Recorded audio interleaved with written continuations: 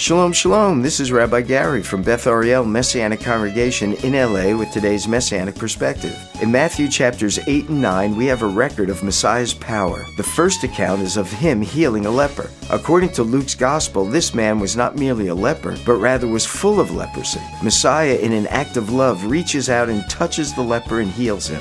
This is a messianic miracle because Yeshua specifically instructs the leper to show himself to the priest. This is because only the high priest could pronounce a leper clean, and only after careful examination. In doing this, Messiah was forcing the high priest to proclaim the leper had been made whole through the touch of Yeshua. Everyone whom Messiah touches is rendered clean. Join us for worship at our 11 a.m. Saturday morning service in Tarzana or our 6 p.m. Saturday evening service in Valencia.